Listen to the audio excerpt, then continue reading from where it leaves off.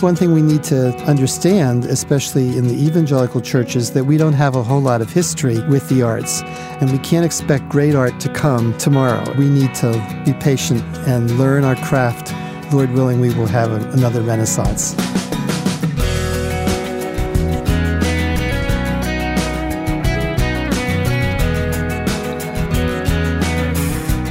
That was artist Timothy Botts, our guest today here on First Person. Hi, everyone. I'm Wayne Shepherd.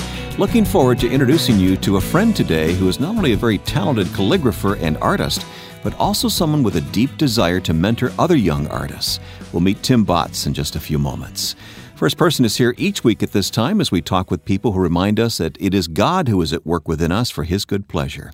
And if you'd like to listen to past interviews which you may have missed, they are available in the archive on our website, firstpersoninterview.com. And they're also available as a podcast on iTunes.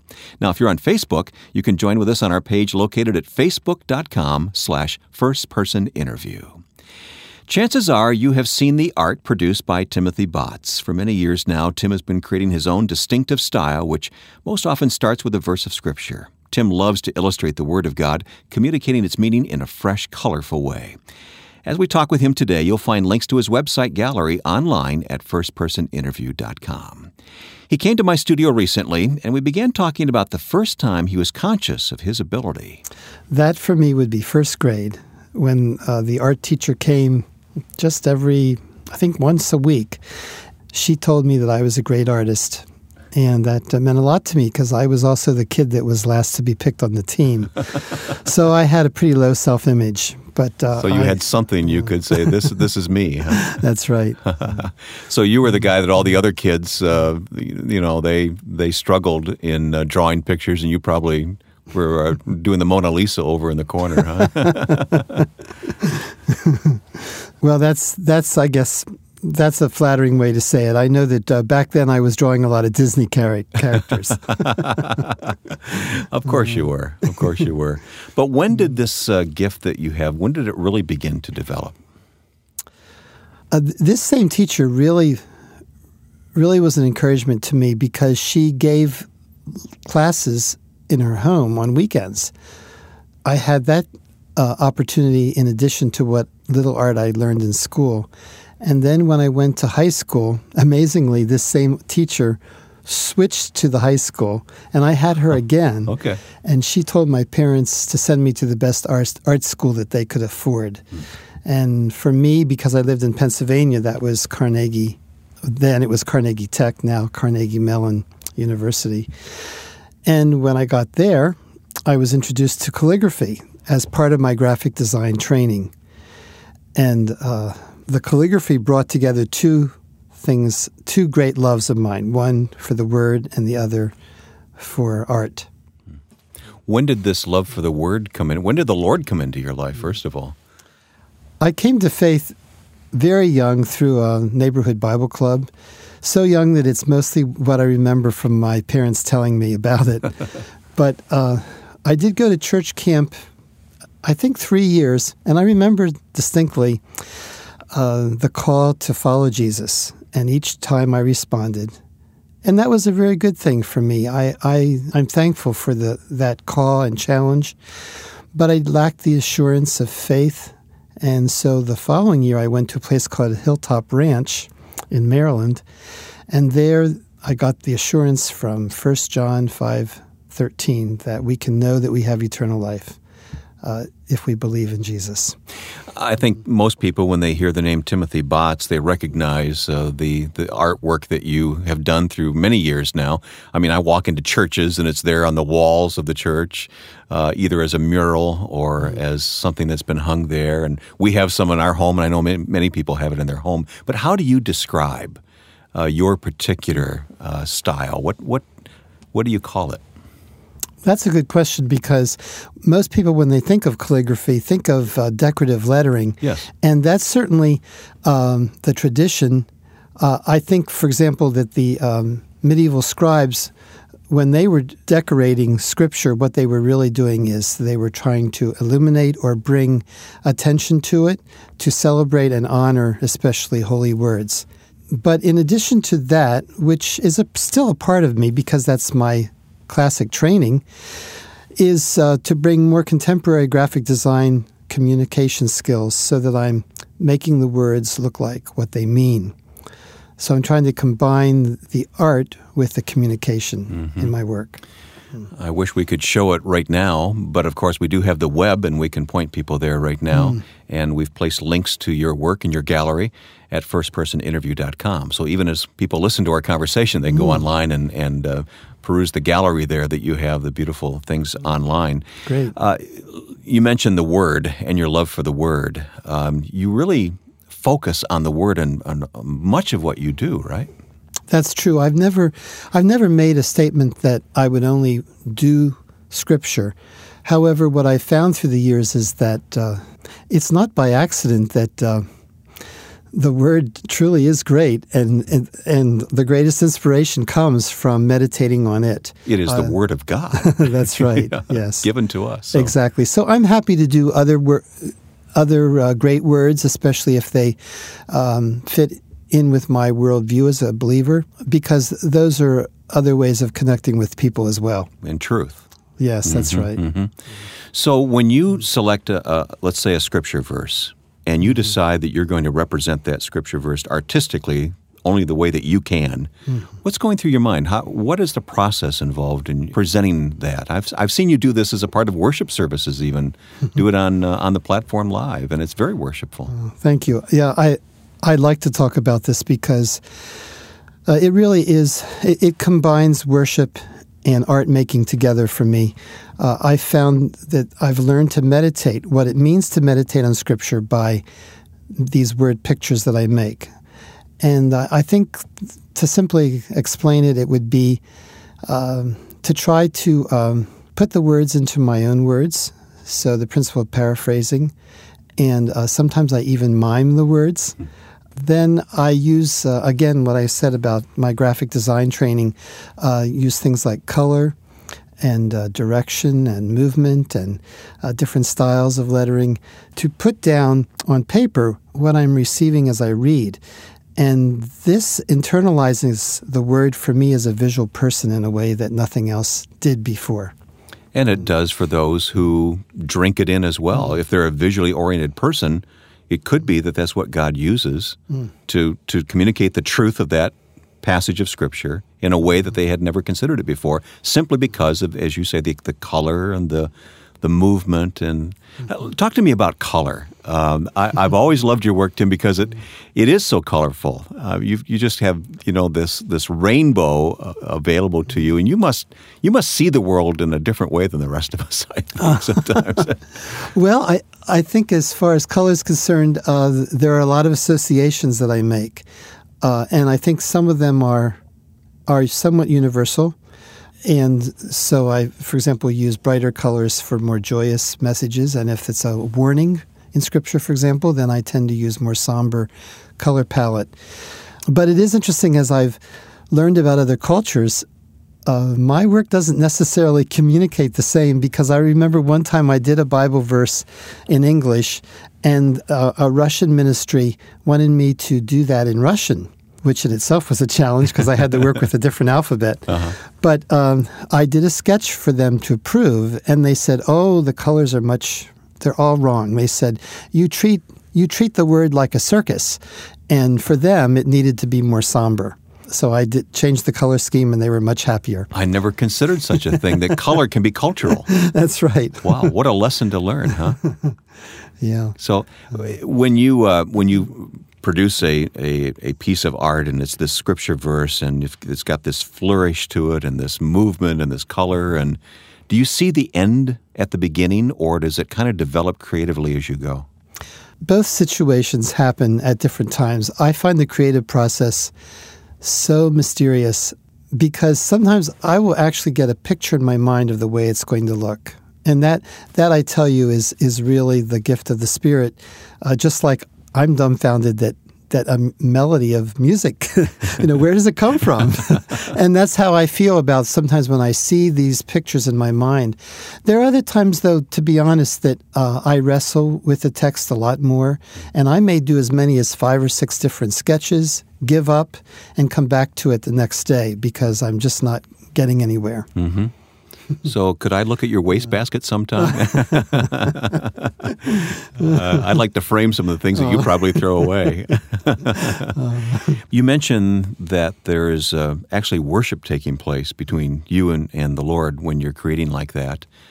Does it ever overwhelm you? Does it cause you just to sing a verse of praise or stop to pray or? The process itself helps me to feel more strongly about the truth than I have in other ways, like through traditional preaching. I don't feel it as deeply oftentimes. And then one of the things I'm particularly amazed at the gift is, and I mean this in a humble sort of way, that I realize that the visual artist has the gift to be able to bring a face to spirit. Mm-hmm. That is to actually personify or make incarnate in a lesser degree, of course, so that I actually feel like I see God, and that I can help other people see God in this way. It's almost like another language, isn't it? Oh, that's a good way to put it. Yes, definitely. A visual language. And we're all different. We all have different ways of... We know how we can each read a verse of Scripture one day and come back to it a few days later, and suddenly it means so much more to us, and maybe that's part of what's going on, huh? Yes, I think so. Coming up with Tim, we'll learn about his camp program for high schoolers called Masterpiece Ministries. That's next on First Person.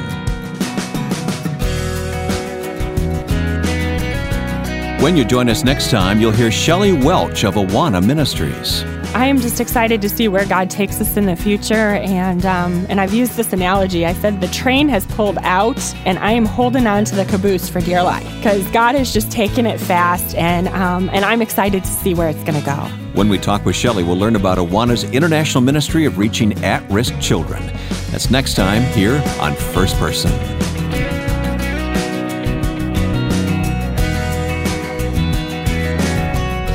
Masterpiece Ministries is what Tim Botts calls the summer program to encourage young artists. We continue talking with Tim now about his art and his desire to mentor young people. Teaching is something I've always loved doing, but I have to say, now that I'm over 60, I especially recognize the value of passing on to another generation, especially since people aren't writing as much as they used to. That's true. Yeah, that's true. And my first experience of teaching out of college was, well, actually it started in college. My senior year, my teacher gave me the opportunity to teach the freshman class in calligraphy under his direction. So I had a really good start for teaching. Then I went to Japan, and was that strange? My wife and I were teaching conversational English for 3 years.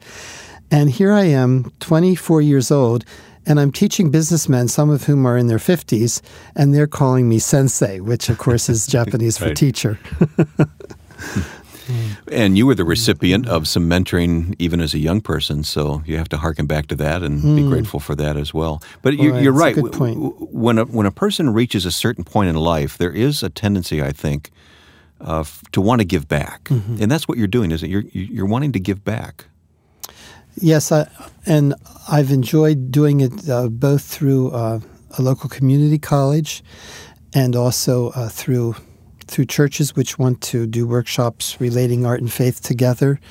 And one of my favorite things to do in that particular venue is to help other people make word pictures. I've discovered that after I demonstrate the process of making a word picture on large poster paper, then I give people crayons and colored pencils. I give them a list of Bible verses, and I encourage them to take one and make their own word picture. And it's wonderful. I've had children and people in their 80s doing it, and actually, it's the people in between that are the most reticent. Yeah. But I can understand that. But I enjoy seeing light bulbs come on with some people. I don't know how I would do if Timothy Botts were standing over my shoulder watching me try that. I'm not sure how I would do. But mentoring and teaching is very important to you. As a matter of fact, it's so important that you and some others have really formalized a summer program for young people. Tell me about Masterpiece. Gordon and Sherry Rogers had the vision first for a camp that would mentor young people in the arts.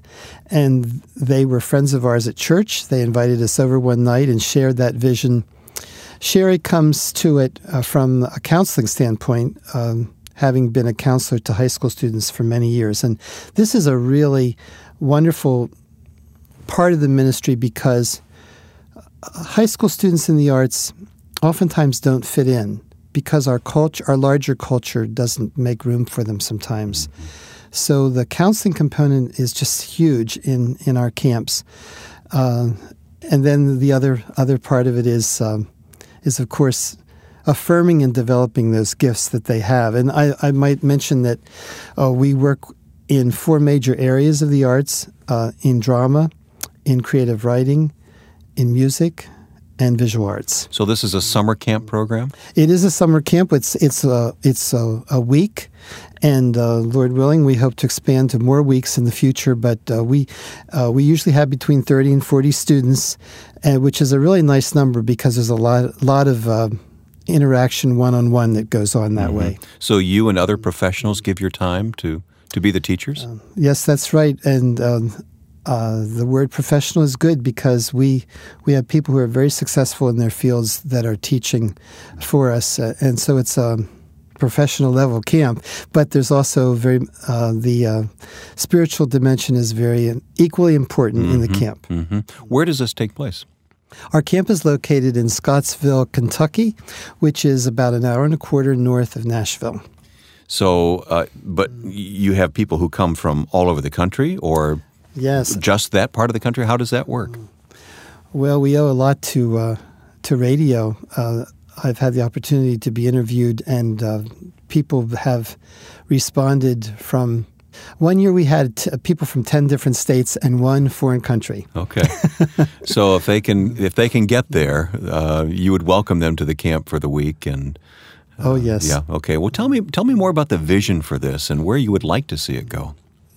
The ideal would be if someday we could work with another age group as well. We started with high school because that's where Sherry's expertise lies in counseling, and also because high school students are at a critical point where they're making decisions about what they're going to do after high school. So they're making that vocational choice. But when we share this ministry with other people, we find that there's so many adults who either say, well, can I do it? Or they say, but what about my little children? So I know that there's a need for this through all the ages, but we just want to be good at one thing first.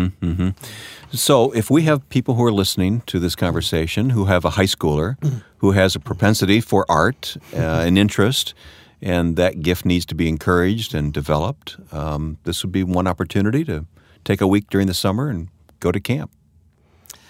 Yes, and I enjoy especially seeing how the students find each other. They find other like-minded individuals who are seeking God and also seeking His will for their artistic gift, and they become fast friends. We've been going on now for this will be our 9th year of camp, and the neat thing about it for me is to see how they keep coming back. And of course, we kick them out when they graduate, and then they still want to come back as interns. They want to give. Yes, that's right. And my favorite story is about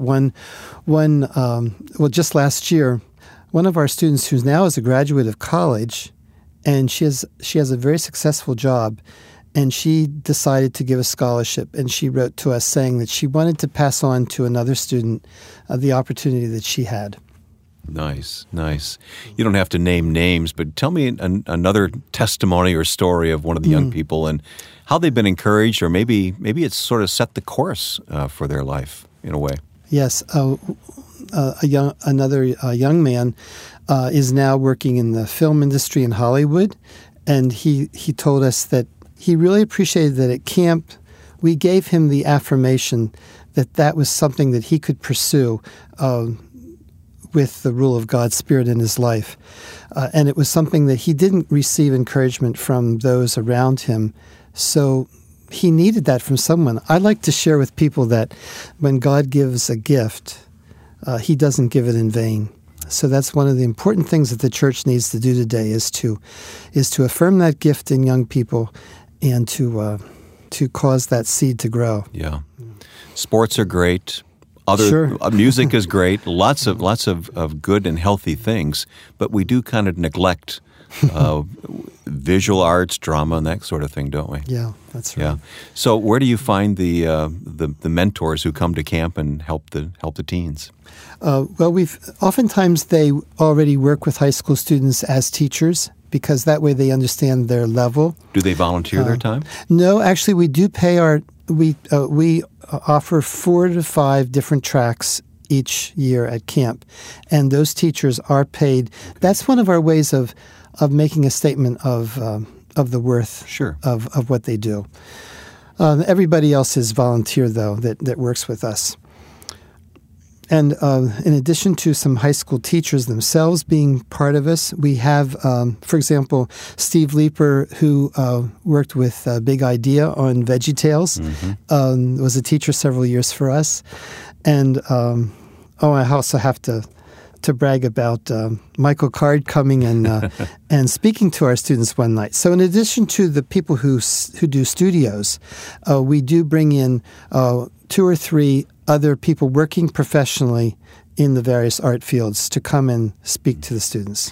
I'm thrilled to hear about this. It's called Masterpiece Ministries, and for our first-person listeners, we're going to put information on the website, so you can go there at firstpersoninterview.com and learn all about this, and hopefully there'll be some high schoolers maybe attending this summer because of our conversation together. Are you encouraged about the life of the arts in the church? We seem to have gone through a sort of a dismal period for so many years, and it seems to me that things are coming to life again. That's right. That's very true, Wayne. I grew up in a church that wasn't. It was fairly supportive of who I was as a young artist. It's just that there wasn't anything in place to encourage me. Whereas I know that some young people from my era actually were turned away. They were told to shun the arts, and I am very encouraged by where we've come. But I think one thing we need to understand, especially in the evangelical churches, that we don't have a whole lot of history with the arts. And so we have to be patient, and we can't expect great art to come tomorrow. It's going to be, it's going to take some time. We need to be patient and learn our craft well. And then someday we will blossom. We will Lord willing, we will have another renaissance. My thanks to artist Timothy Botts for the conversation today and for his art that hangs right here in the studio. I'm also very excited to hear about this summer's Camp for Young Artists, which Tim and other volunteers are putting together. The Camp for High School-age young artists will be held in late July in Kentucky, and there's plenty of time for you to download the brochure and sign up for this wonderful opportunity. Just go to our website, firstpersoninterview.com, follow the links for all the details. That's firstpersoninterview.com, and follow the links to Masterpiece Ministries. Today's interview with Tim and all previous interviews are online at firstpersoninterview.com and also on iTunes as podcasts. Our calendar of upcoming guests can also be found at the website. And you can follow us online on Twitter and Facebook. Our Facebook page is facebook.com/firstpersoninterview. And thanks for listening today. Next week, our guest will be Shelley Welch of Awana, the children's ministry. Shelley will tell us of Awana's international work of reaching at-risk children. Now, with thanks to my producer and friend Joe Carlson, I'm Wayne Shepherd. Join us next week for First Person.